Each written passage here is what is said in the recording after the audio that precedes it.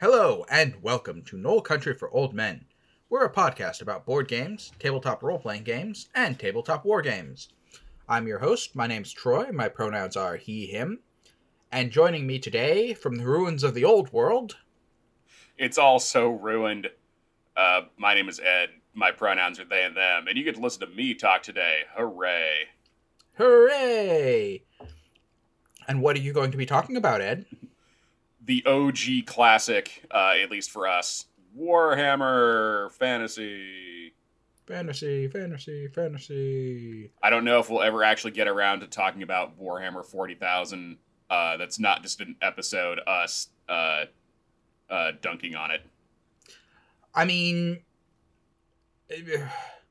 if we get through this series where we talk about various monsters, we could do a series talking about the factions of Warhammer 40k. Part of me wants to dunk on 40k because it's 40k and Games Workshop, but at the same time, it's probably my favorite science fiction universe, probably beating out Star Wars, which is impressive. It's just everything else around it I don't like. I would not go that far. The lore is interesting, but it is not my favorite science fiction setting by a long shot. What do you mean? You don't like satirical science fiction settings that fans have taken completely out of context and unironically think that they're the good guys? I mean, yes. But also, part of the problem is that the lore has gotten so far up its own ass. I refer you...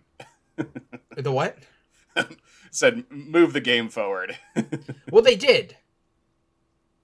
The game has moved forward from where it was when we played it.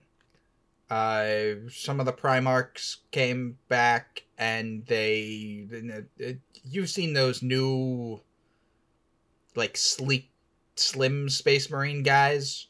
Oh, the Primaris Marines? Because that's people were like, aren't Space Marines supposed to be, like, 8 feet tall? Yeah, the minis are about the same size as every other dude. Yeah, those are, like, slimmed down version, new model Space Marines that came back because the Cadia fell and the Eye of Terror expanded. They have moved the plot forward. Incrementally. And I would say to a greater extent than a lot of people were expecting. It hasn't actually changed anything, but they moved the plot forward a little. See, I'm saying it's so far up its own ass because of the Horus Heresy novels, which are like 30 books now? Yeah, there's a lot of them. Which are just telling a background story to the setting. Yep. And are, like I said, that's why I think it's so far up its own ass, is those books...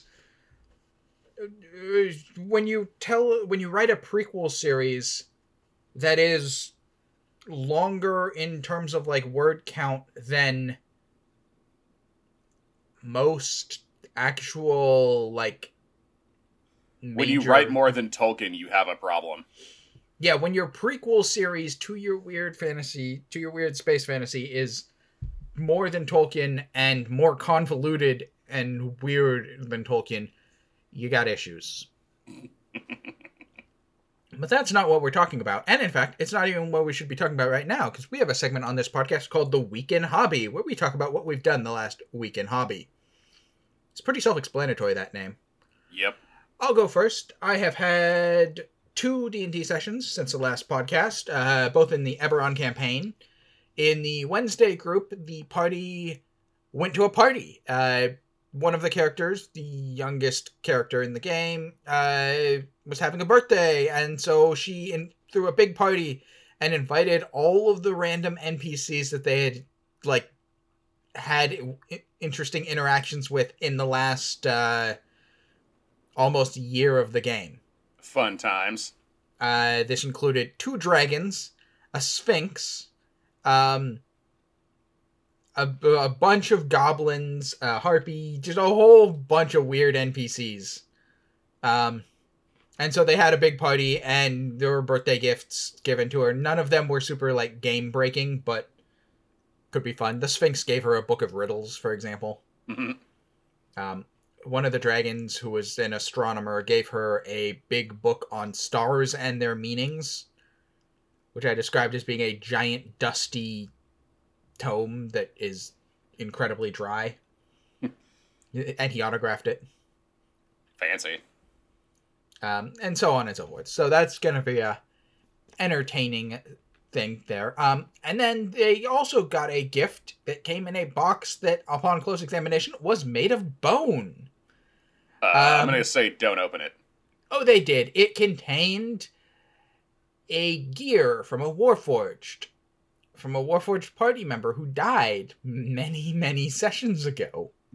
Warforged zombies. And a note from a reoccurring villain that they thought they had killed saying to meet him, that he had something they wanted, and that they needed to meet him at a theater location at midnight. So they were like, that's a trap. But we have to go anyways, because former party member who was dead, we thought. And so they went, and the theater, like, they walked in, and there was an old man there who was like a caretaker and a former actor, and who started doing acting things, because they claimed they were there to, like, check it out for acting reasons. Acting! That's why we're here. Yes, basically, yeah. They're like, oh, we might stage a play. And he's like, actors, take my hands, and da-da-da. And then, turned out he was a ghost. And they all got, like, pulled into ghost version of the theater. Oh, boy.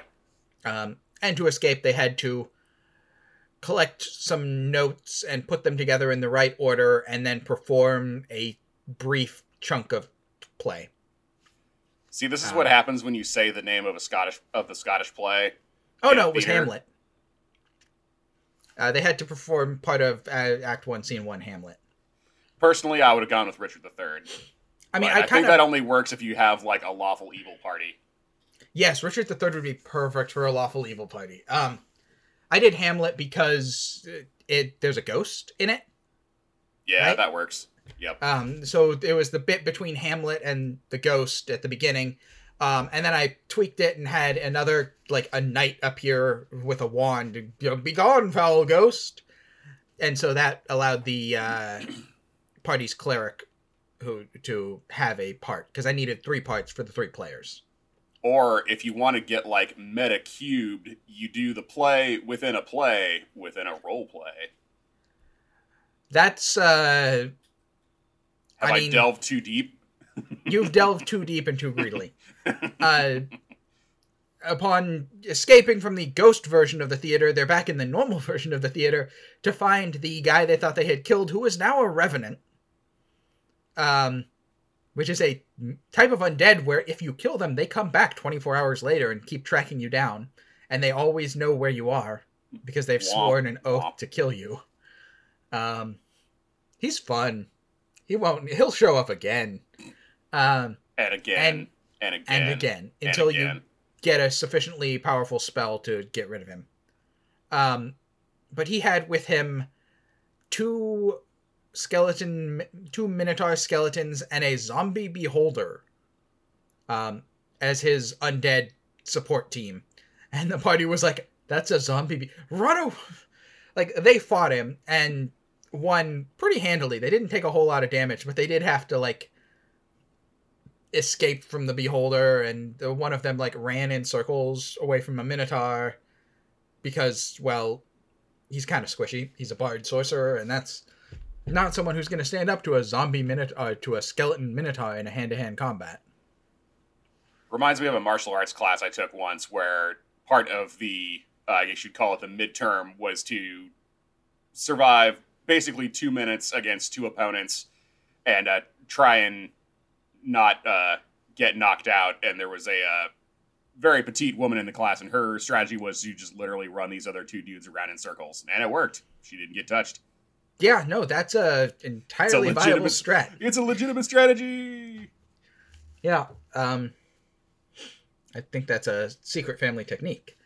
The other party, having defeated an evil artificer, they had a brief chat with the Lord of Blades, where, among other things, he he basically was like, okay, cool, you did kill that guy for me. You're not interfering with my stuff.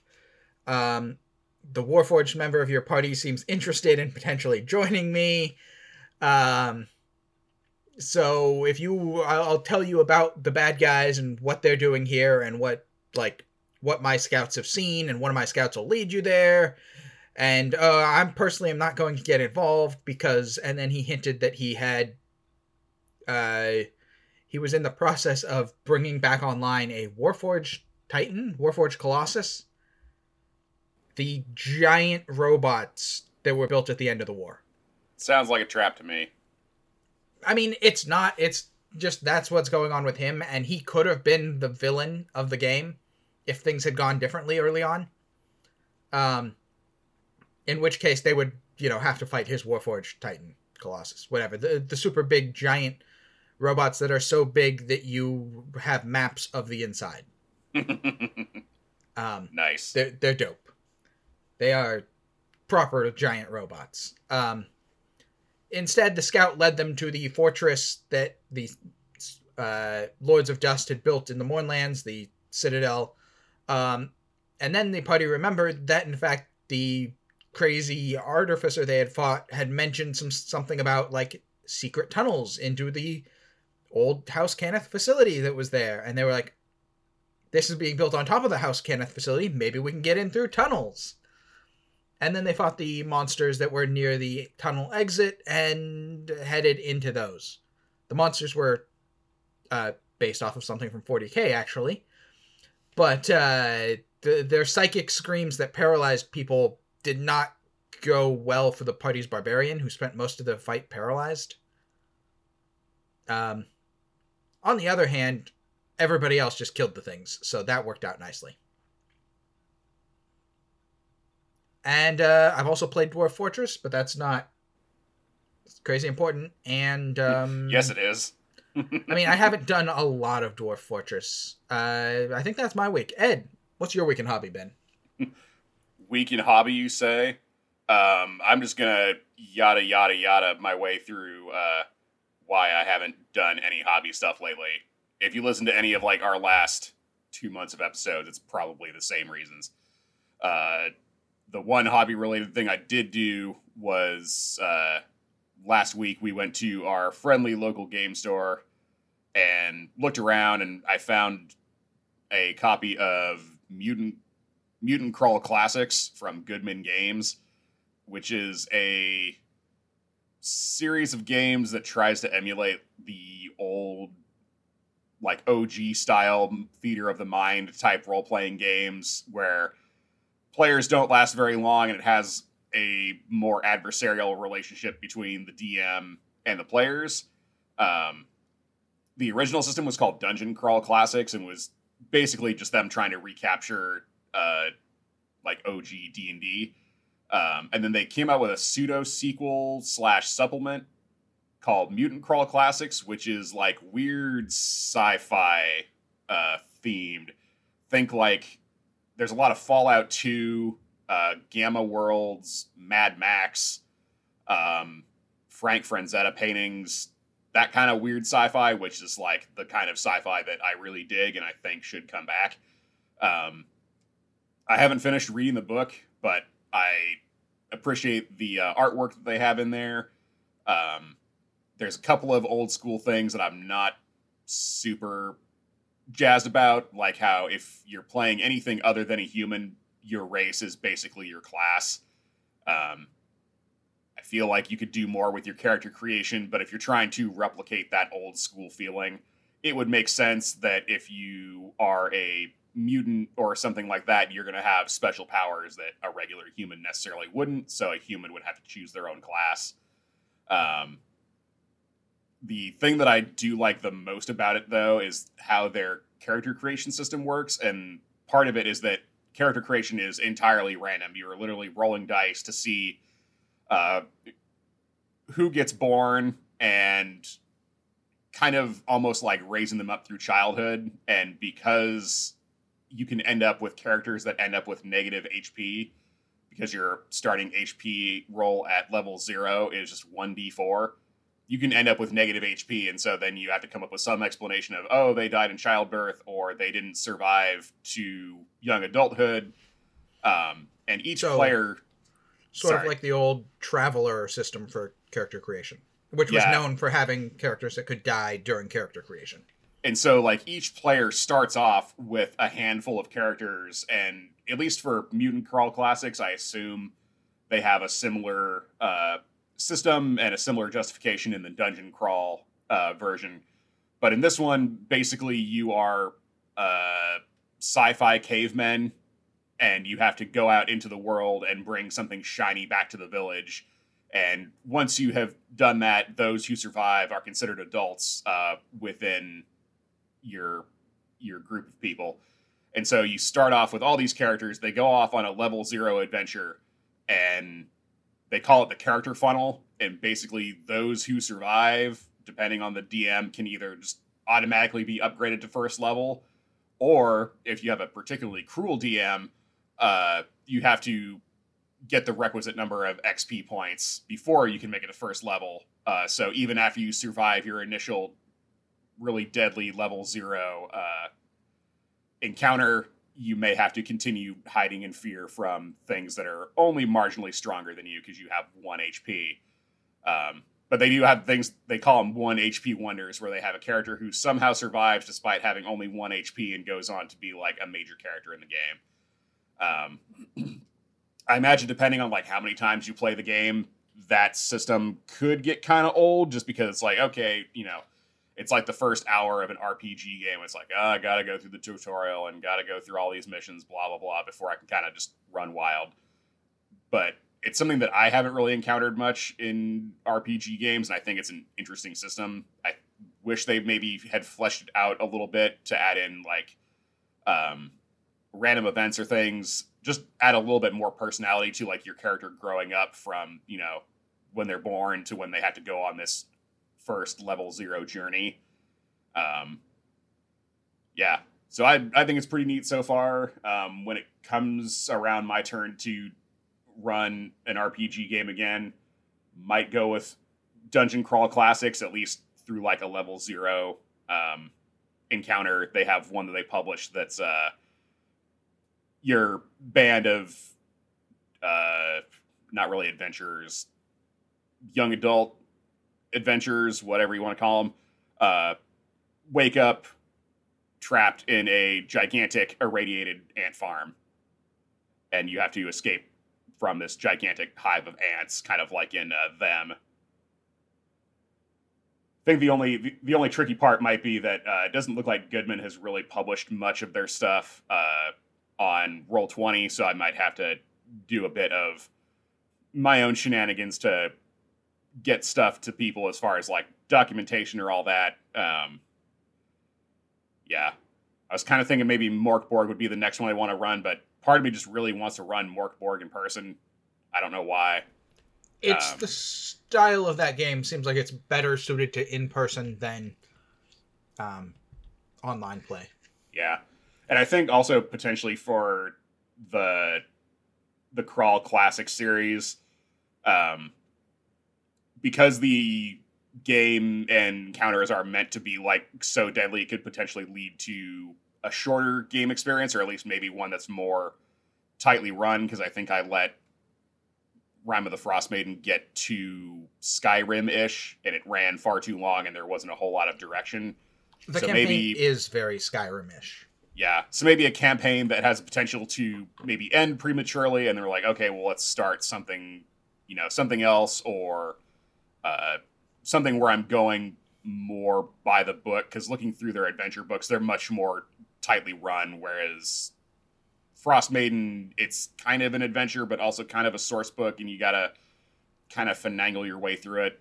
But I also just really like that post-apocalyptic type fantasy stuff, and I haven't been able to find good material for Gamma World, so I think that's a good place to start, but we'll see. That's really all I did for my weekend hobby. Hooray.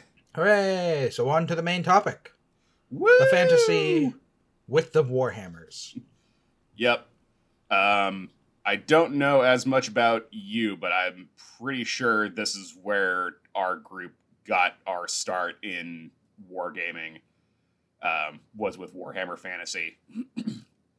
I know you and Haas had made like some actually really cool Fimo fantasy figures, and you guys had been doing something with that. And then I don't really know how we got looped into Warhammer, but somehow we all did, and I remember being in a friend of ours who was a couple years older was playing it, and we thought that the miniatures he was using looked really cool, and so various people started looking into different miniature sets, and and at that time the only one that was really available in the local game stores was Warhammer Fantasy. Yeah, and I guess you really don't need any other justification than the miniatures look cool as a reason to start playing, so good for us. We didn't even really start out playing Warhammer proper because each of us had just a handful of miniatures. I had some lizard men. Lewis had some high elves. I think you started with Skaven and just stuck to it as far as I can remember. I started with high elves and then was like, no, these guys are dumb. Give me rats. Yeah, so we kind of made up our own rules and did that for a while. And then at some point in the early 2000s, we got the actual rule books and started playing it by the rules. And then here we are 20 odd years later, still doing mini wargaming. So for all the shit that I like to throw at Games Workshop, good job getting us into the hobby, because without them, I don't think we would actually have started. Because really, they were the only game in town without any internet access or ability to find other games. Because there were other games out there that were published independently and used, you know, miniatures made by Rawl Partha or old grognards with their lead historical figures and stuff like that. Yeah, by the time we were in high school, War Machine was also available as a playable system. Yeah, I don't really know early much about days War Machine for that, but I know some of the game stores in town had War Machine models for sale, even if they didn't have a community of people playing them. That was in like 2005-ish, I want to say. Interesting. War Machine is one of those ones that I wanted to play, but I could never find a faction that I really liked. And at least for a while pre-pandemic, it was big at our local game store. They had a lot of War Machine players, and they had a lot of War Machine product. And then the game just straight up died. I don't know what happened. It goes through cycles.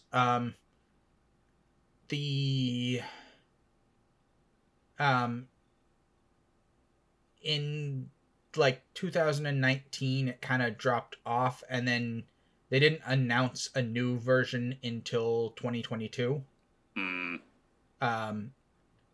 And the new version, which officially kicks off like this year, is a full reboot. So it's complicated. It goes through weird cycles. Weird. Well, that might be one that I'll try in the future, since I'm always down to try new games. Just like I was down to try Warhammer Fantasy. Yes. Yeah. Not a new game. Nope, not a new game, but a dead game. At least for the time being. There's potential for some kind of reboot, but I haven't heard a whole lot about it, and I haven't particularly cared much, so I probably won't talk about it here. But the original Warhammer Fantasy, the first edition was published by Games Workshop in 1983, and was created by Games Workshop employees Brian Ansell, Richard Hallowell, and Rick Priestley. It was the first game to use proprietary models. Before that, you had your Rawl Partha stuff or whatever you could find online and or in catalogs. Well, I guess back then it would have been catalogs or conventions for your historical games.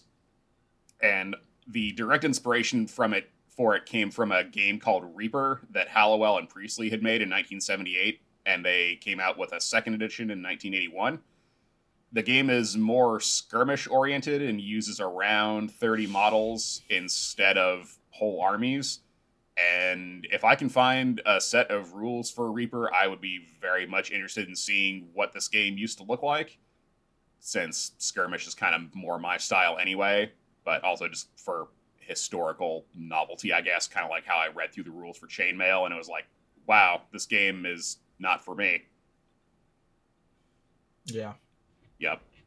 So yeah, in 1983, the game was originally released as Warhammer, the Mass Combat Fantasy Role-Playing Game. Woo! Yep. The original game was much more of a blend of both role-playing and role-playing and war game, with particular attention being paid to the spellcasters in the game, and they could like gain levels and things could happen in between matches of a campaign and all that. And the reviews were kind of mixed. People liked the wargaming rules, not so much the role-playing. Everybody's like, the role-playing is kind of light. There's really, like, not enough in there. If you want an actual role-playing game, you're probably better off playing something like Dungeons & Dragons.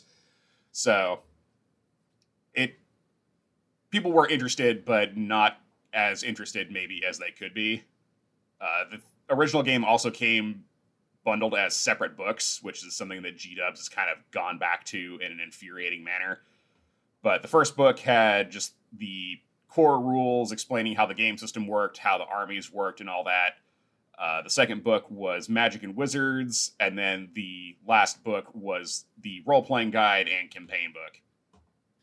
The first edition also gave very little in terms of, like, background or lore for the Warhammer world. They're just like, here are some armies, here are some wizards, duke it out. Nobody cares why, really. Or make up your own reason, because, you're doing your little role play side hustle thing in there.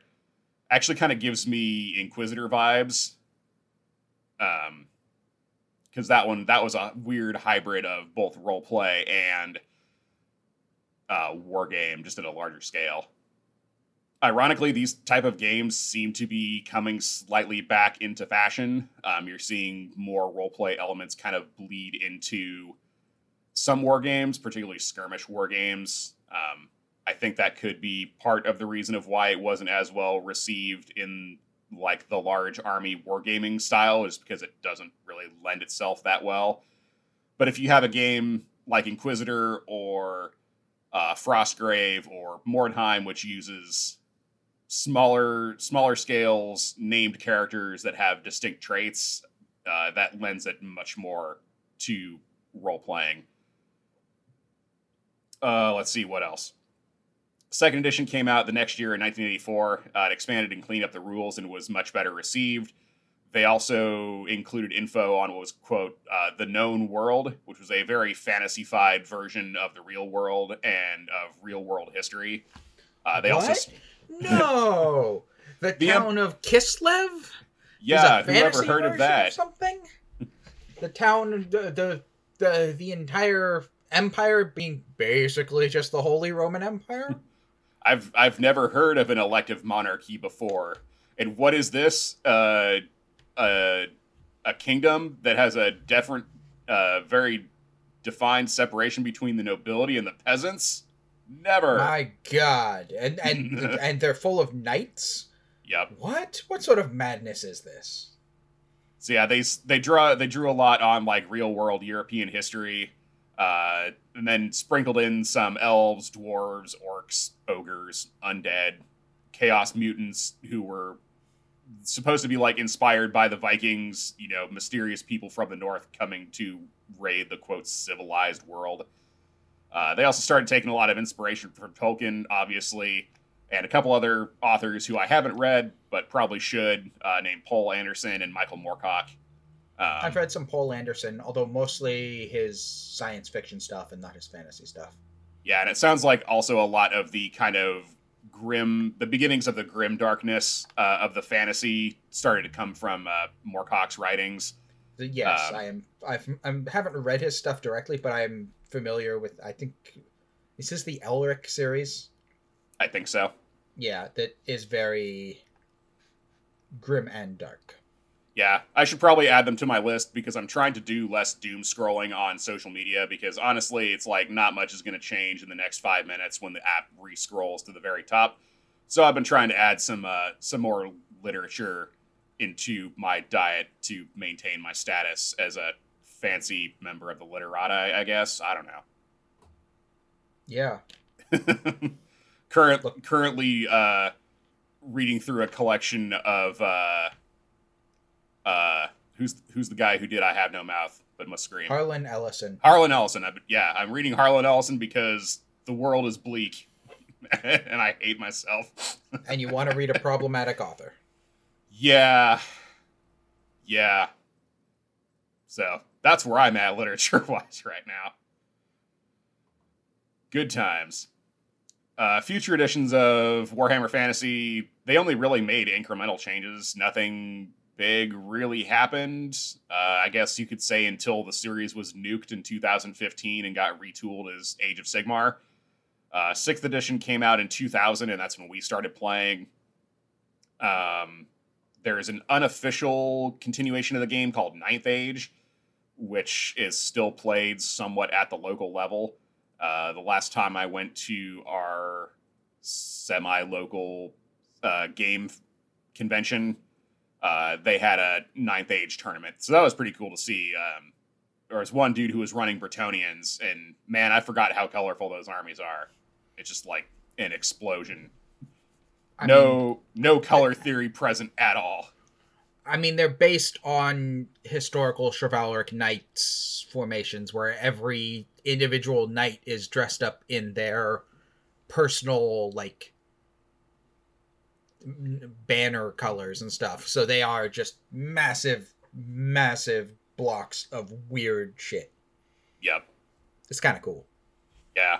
So the game had like little incremental changes. There aren't like big leaps in gameplay design through most of the game. Going back and watching some like Guerrilla Miniature Games or miniwargaming.com, watching them play, they'll usually play like 8th edition, which was the last one. There'll be a couple of things in there that I'm not familiar with, like spells work differently and stuff like that, but it's more or less the same game. I just never really cared enough to go back and see what actually changed because the game looks functionally the same. By which I mean the game simulates battles by, quote, large armies. I put large armies in quotes because when I think large armies, now at least I think for like 6mm, especially having read the rules for a game like Hail Caesar, where you're simulating large ancient medieval battles that in theory encompass thousands and thousands of dudes duking it out for the powers that be. I don't know where I was going with that train of thought. But Warhammer, you have maybe 50 to 100-ish guys in your army, so it's almost more of like an actual skirmish of what we would consider a skirmish. But, you know, there's always an element of abstraction in war games, so maybe that one rank of dudes in your infantry is actually like 100 guys instead of just 5. I don't know. Do with it as you will. Yeah. Sorry, go ahead. I was gonna say you can have more than 100 guys in a army if you're playing goblins. That is very true. But that's about most armies are not going to be more than 100 guys, and some are going to be quite a bit less if you're playing, say, ogres. Yeah, I always wanted to play ogres. I thought they were really cool, but just never got around to it because ogres came out at a time when I really wasn't doing much wargaming wise because I was a college student making $10 an hour part-time, so that doesn't leave a whole lot of room for wargaming. So yeah, the game simulates large armies moving in formation. You've got your infantry, your cavalry, monsters, siege engines, and characters. And it goes in phases where you have your movement phase, your magic phase, your shooting, your hand-to-hand combat, and I think psychology was the last phase, if I remember correctly. And it plays in an I go, you go fashion. So, you know, you run through all your steps with your side, and then the other person goes through all the steps on their side. Boo. And yeah, I think G-Dubs is really the only like big holdout on that anymore, at least from the games that I've been keeping up with.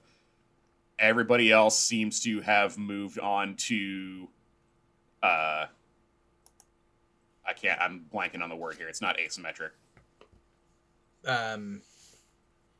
Yeah, I don't know what the term we're thinking of, but the style where alternating activations. Alternating activations. Even G-Dubs has moved on to that with I think Warcry does alternating activations, and Kill Team definitely does alternating activations now.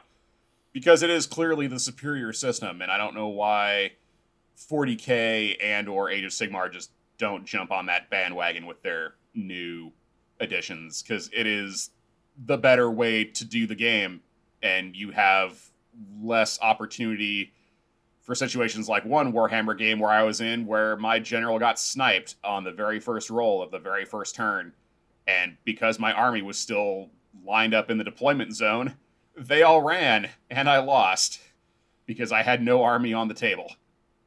Yep, that happens. Yep. Was that... who are you fighting with then, when that happened? I was playing against Lewis. He had his Empire Engineer with a sniper rifle. Because, I remember my army having the Warplock Dracales and being able to do that kind of thing as well. Yeah. Thinking back, there's a lot of shenanigans in Warhammer Fantasy that can be really hard to work around. Particularly any kind of like gunpowder or quote like technological weaponry. Your Skaven had a lot of that was really frustrating to get around. Empire, you had a lot of black powder weapons, which are annoying because they ignore armor saves. I think my only like thing that I was really good at doing was because I was a weird teenager, I just liked the big monsters, and most of the big monsters caused terror, and so I would just run around the board trying to frighten as many units as I could into just running away, and then I could do a follow-up charge and just obliterate them instead of having to actually fight them. Sometimes it worked, more often than not it didn't, but that's the fun of playing against the Empire or the Dwarves. I would say that as the Skaven, I had a lot of cool technological warfare solutions, ranging from poison gas to flamethrowers to sniper rifles with incredibly long range and the ability to punch right through armor. But I had basically no cavalry options. That is true. And my magical options were much weaker overall than most of the other factions. Although I do think giant rat cavalry was a missed opportunity. They had the rat ogres, which, were giant rat monsters. Yep. But yeah, the lack of some form of cavalry was kind of a weakness. What would be even cooler than giant rat cavalry? No. Sewer motorcycles. Yes. Yeah. That would be awesome. That seems like a thing that would actually happen in the Warhammer universe. Yeah, Clan, Skyer, sewer motorcycles. Yep. That would be pretty sweet. I imagine... they had the Doom Wheel, which was like a giant mono-wheel tank thing, but was also kind of terrible. I'm imagining like sort of snowmobile-esque, but with wheels, maybe. Snowmobile with a paddle to go through the sewer water. Well, it's got to be like a half-track motorcycle thing. Because that's the exact nature of how weird the Skaven stuff is. Half-track, but with giant rats running in the wheel to pull it along. No. Yeah, I played Dark Elves. I'm not good at war games in general, or games in general, and I never really figured out what exactly my army is good at. We had a lot of like specialty infantry, because I think their special choices very much outweighed the core choices, because you had to take a certain number of core choices, a leader, And then depending on how many points you were playing, because you had point systems, that impacted how many of the various types of infantry you could take. So Dark Elves, I remember, had a lot of special infantry that were very good at doing a specific thing. So like the Executioners, they were good at getting in there and especially taking down like big characters or like large monsters because they had Killing Blow. I think they're called Blackguard. They're basically like the Emperor's bodyguards. Nothing could really make them break. They would literally just keep fighting until the entire unit was destroyed. Witch Elves just run around and kill everything, but they're very squishy because this is the early 2000s, so you essentially had naked women running around the map, killing everything, but they were also very easy to kill and they were hard to control because they just tended to kind of do what they wanted. And then we also had like a lot of large monsters and like monstrous cavalry, but they all suffered from the stupidity rules, which also made them uncontrollable and was very annoying. I remember I went to a tournament once and I had my my chariot, which was pulled by giant lizards, and it failed its stupidity test and ran headlong into a building and wrecked itself. So that was fun. Yeah, well, that's what you get for using chariots like an idiot. Yep. Everybody knows you don't use chariots after the invention of the stirrup. This is true.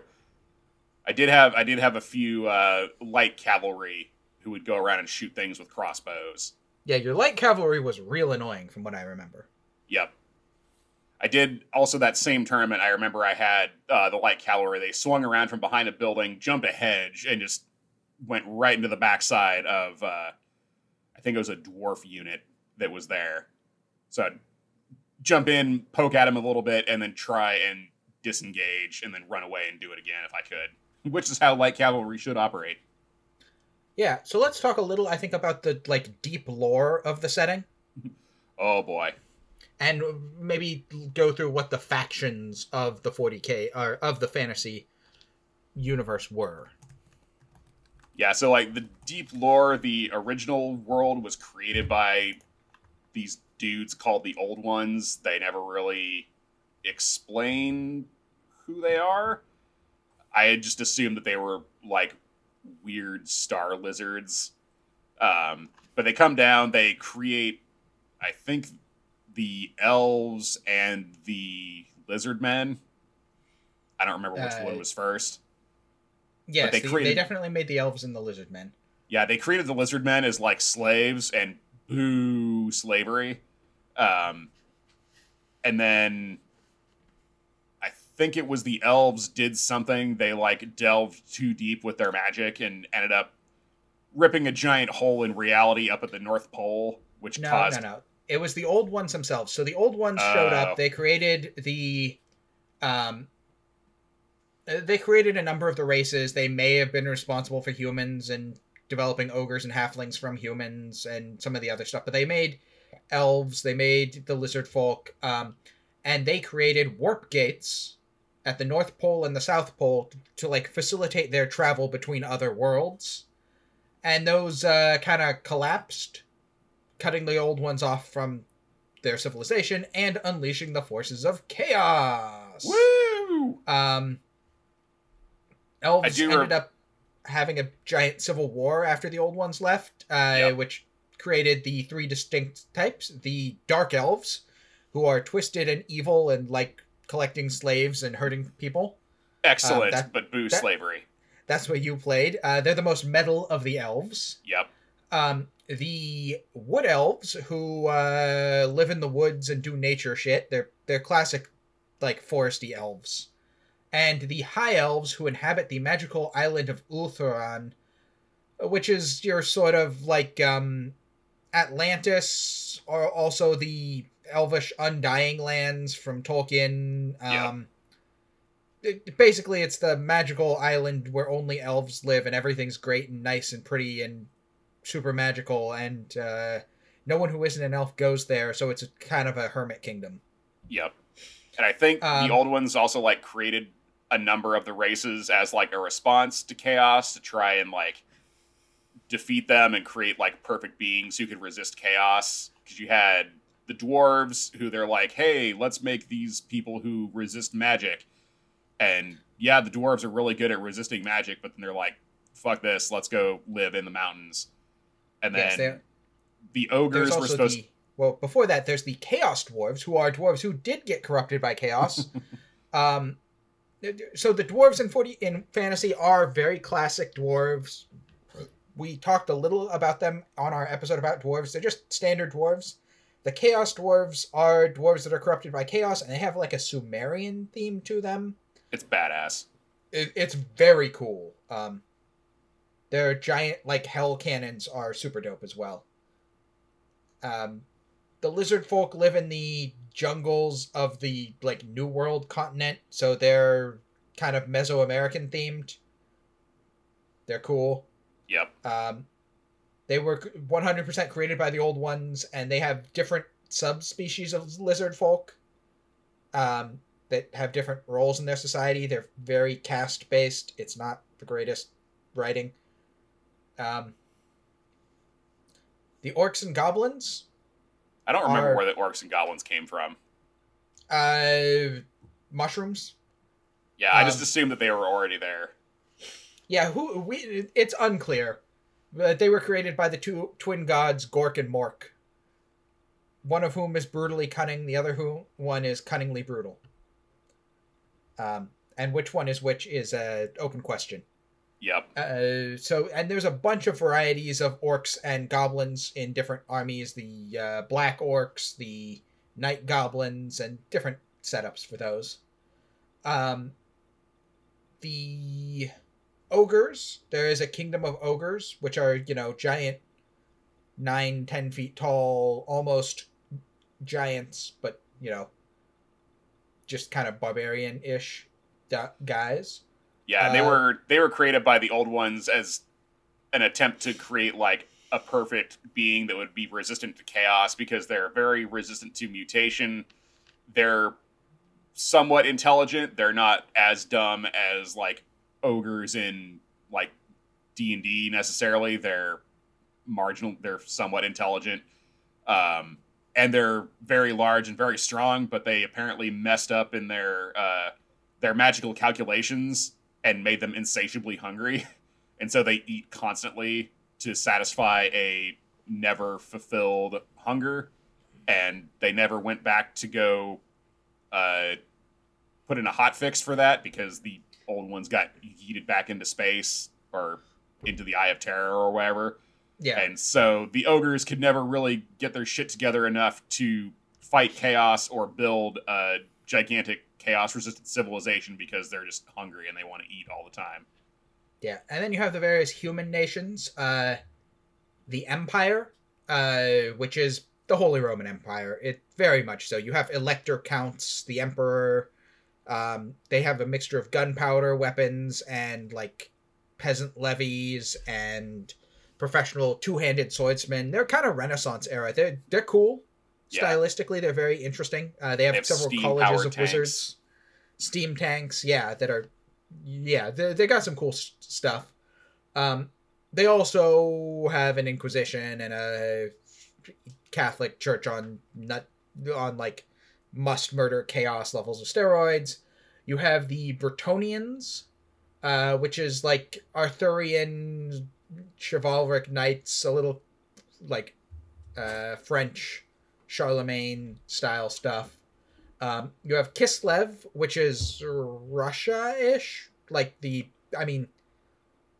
Russia like, in the It's from like the Kievan Rus era of Russian/Ukrainian history, since that area is actually real world Ukraine, not Russia.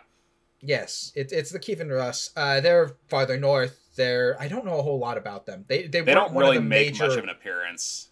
They weren't a major faction in the tabletop game. They apparently have been a bigger faction in some of the video games that have come out in the setting. Yeah, the only actual miniatures they had were for the Dogs of War units, and they had dudes wearing Slavic armor and traditional costume riding polar bears. Yes. Far, far to the east is the civilization known as Grand Cathay, which is it's China as far as anyone knows. But again, I don't think there have ever been miniatures for them, and they were not a playable faction. And also, just knowing nerds and the time this game was around in general, it's probably best they didn't make an appearance. Yeah, I like that everyone's like, oh yes, this is something that came from the Far East, from Grand Cathay, but you never see actual people or anything from there. It's kind of neat that just exists off in the distance. Mm-hmm. And then, of course, you have the various forces of evil and darkness, the Chaos. The various demons and the 4 Chaos gods. Also do an episode on Chaos. With a K? Yep, with a K. They're evil, warping, corrupting, demonic presences. There are the Beastmen armies, which are humans turned into beasts or beasts turned into humans. It's unclear whether they're more man than a horse or horse than a man. They tend to be dumber but stronger and, natural weapons and stuff. You have the Chaos Warriors, who are tribes of fantasy Vikings. Well, there are fantasy Vikings. The Norse? Are they just called the Norse? I think they're called the Norse, but the Norse in general were tended to be allied with Chaos. Yeah, so there is a group of fantasy Vikings, and there's also the tribes of, full-on Chaos-worshipping barbarians who also tend to have heavy armor. The Chaos Warrior groups, which is strange, because most barbarian nomadic groups don't forge large amounts of metal. In the lore, when you see a whole unit of Chaos Warriors, they're a group of the best who've banded together. And your average Chaos Warrior was actually just the barbarian marauders, and then the Chaos armor that the big armored dudes wore was demonic metal that was a gift from the gods for particularly proficient warriors, and it would meld into your skin so you could never take it off. So those dudes, they're like the stormtroopers of the Chaos universe. They're elites, but they're technically also kind of the meat shields, much how the stormtroopers are supposed to be elite, but it's actually the Imperial Army who are the rank and file. Yeah. And then, of course, you have the various undead factions. The Tomb Kings, who are Egyptian. They're just straight up Egyptian. They have pyramids and sand and mummies. Yep. And that's the first necromancer, Nagash. Yep. Was one of those. And then the vampire counts of the old world are Dracula. They're a bunch of Draculas. They're vampires. They have castles. They're in a vaguely Transylvanian area. They raise armies of undead. And then, of course, the last and best faction that we haven't talked about yet, Skaven. Boo! I knew it was coming. I was just waiting for you to drop it.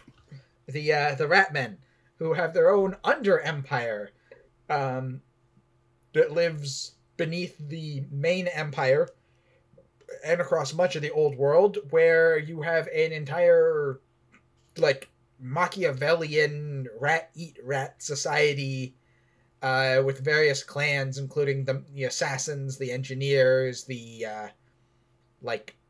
experts in bio-warfare, and a few others of lesser importance. They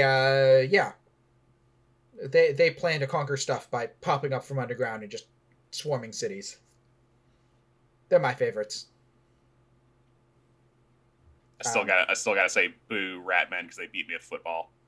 Oh yes, and technically when the story of the 40K, the story of the Warhammer Fantasy Universe ended with a event called the End Times. And as far as ways to end the series, that was pretty badass. Yes, I gotta give them props for that. And when it did, there was a vast event, and the Skaven won.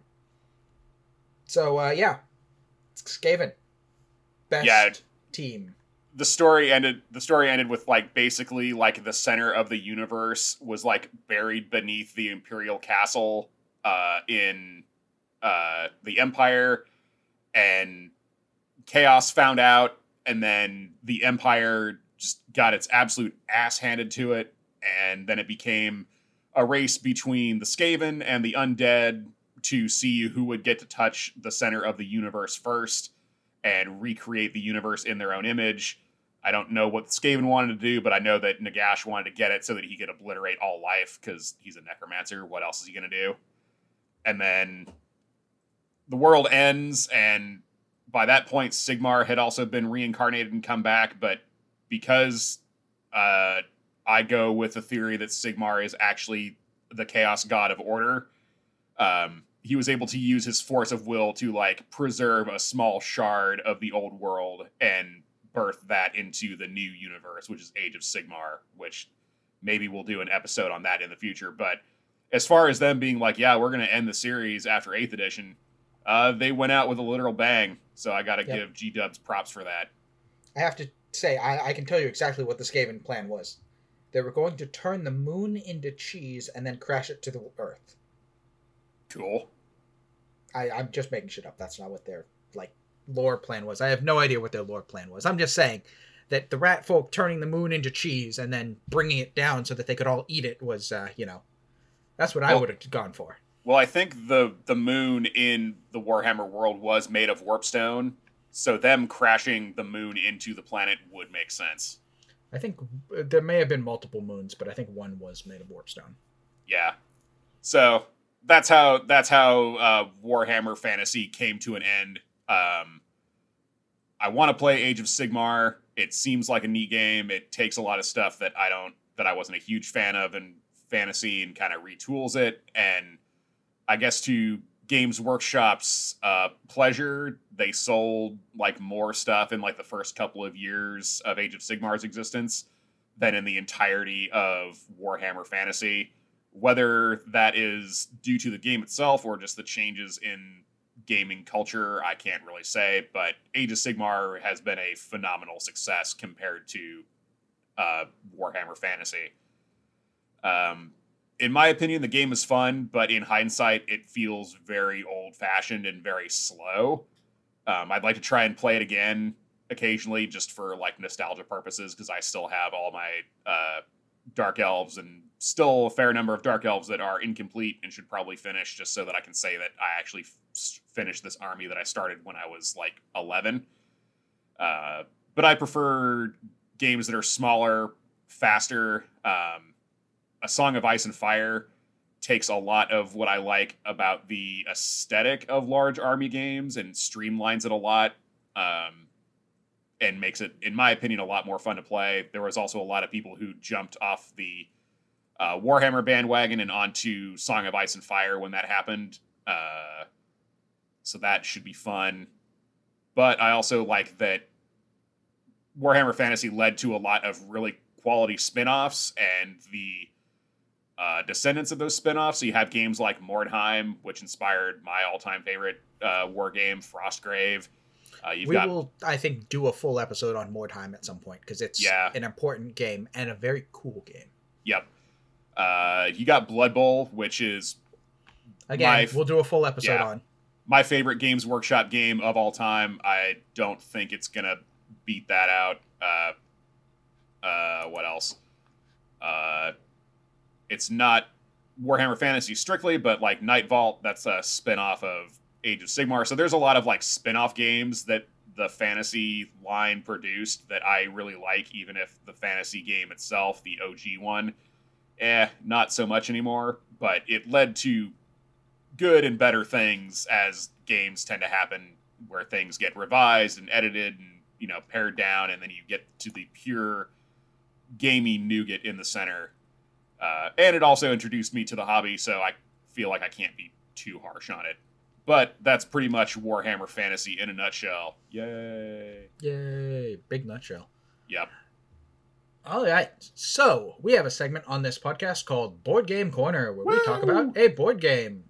Today we are talking about The Quacks of Quedlinburg, which is a Euro game. Came out in 2018, I believe. Originally created by name of person, Wolfgang Warsch. It is for 2 to 4 players, and it is about being a charlatan quack doctor, hence the name Quacks. Do you have to speak with an old-timey, like, mid-Atlantic accent as you play? I mean, it's set in like a medieval town, so maybe an old-timey English or German accent. That probably works better. The idea is that each player is trying to create a quack medicine by mixing up potions, by adding ingredients to your cauldron. Each player has their own bag of ingredient chips. You draw chips from the bag, add them to your pot. The higher the value of the chip, the further it is in the pattern, increasing how much your potion will be worth. If you add too many items, your pot can explode, though, which is not good. At the end of each round, you gain victory points and money to spend on new ingredients, which you buy and put into your bag to be drawn out and to make your potion. There's also some like catch-up mechanics involving rats and rat tails to like keep you together. I need a health inspector. No, you don't. And at the end of 9 rounds, whoever has the most points wins. Whoever's effectively been most successful at brewing weird-ass potions. So it's a interesting conceptual thing. It has a lot of solid mechanics for making this sort of like catch the leader. It has a deck, kind of a deck building, bag building, pool building thing. There's some dice mechanics. It's just got a lot of different mechanics that all move pretty seamlessly together. And because people draw chips simultaneously and add them to their pot, it doesn't take as long as you might think. It moves pretty quickly. I have not played it yet. I intend to. It's not considered super complex. It only has like about an hour playtime per game. It even has a little like booklet that tells you what the various components do, and you can change what they are depending on what you want to do in each game. So you have different options available to you, so you can change up how it plays quite a lot. I'm not sure I can recommend it because, like I said, haven't played it, though I want to. But it is a fairly popular game. It's in like Board Game Geek's top 100. Yeah, I would say look at it if you're interested in like a family board game where you're competing to make weird potions. Don't look at it if you're a hypochondriac. This has been Preemptive Board Game Corner. Yes, this Board Game Corner brought to you by, I don't know, people who need to buy more board games and have more board games to play. Which is everybody. Yeah, which is most people. So, that's our show. As always, thank you for listening. Like, subscribe, rate, comment, etc. Interact with us in some manner so that we know people are actually listening to these and that the various hits aren't just random bots. Support your local game store, join a union, do the things Ed's about to tell you to do. Oh, boy. You can follow me on Instagram at Animadness. I'm not really doing there much at the moment, but if you follow me, maybe you'll get recommendations for other people who are out there also doing stuff, and you can get inspired by them as well. ACAB now, ACAB forever.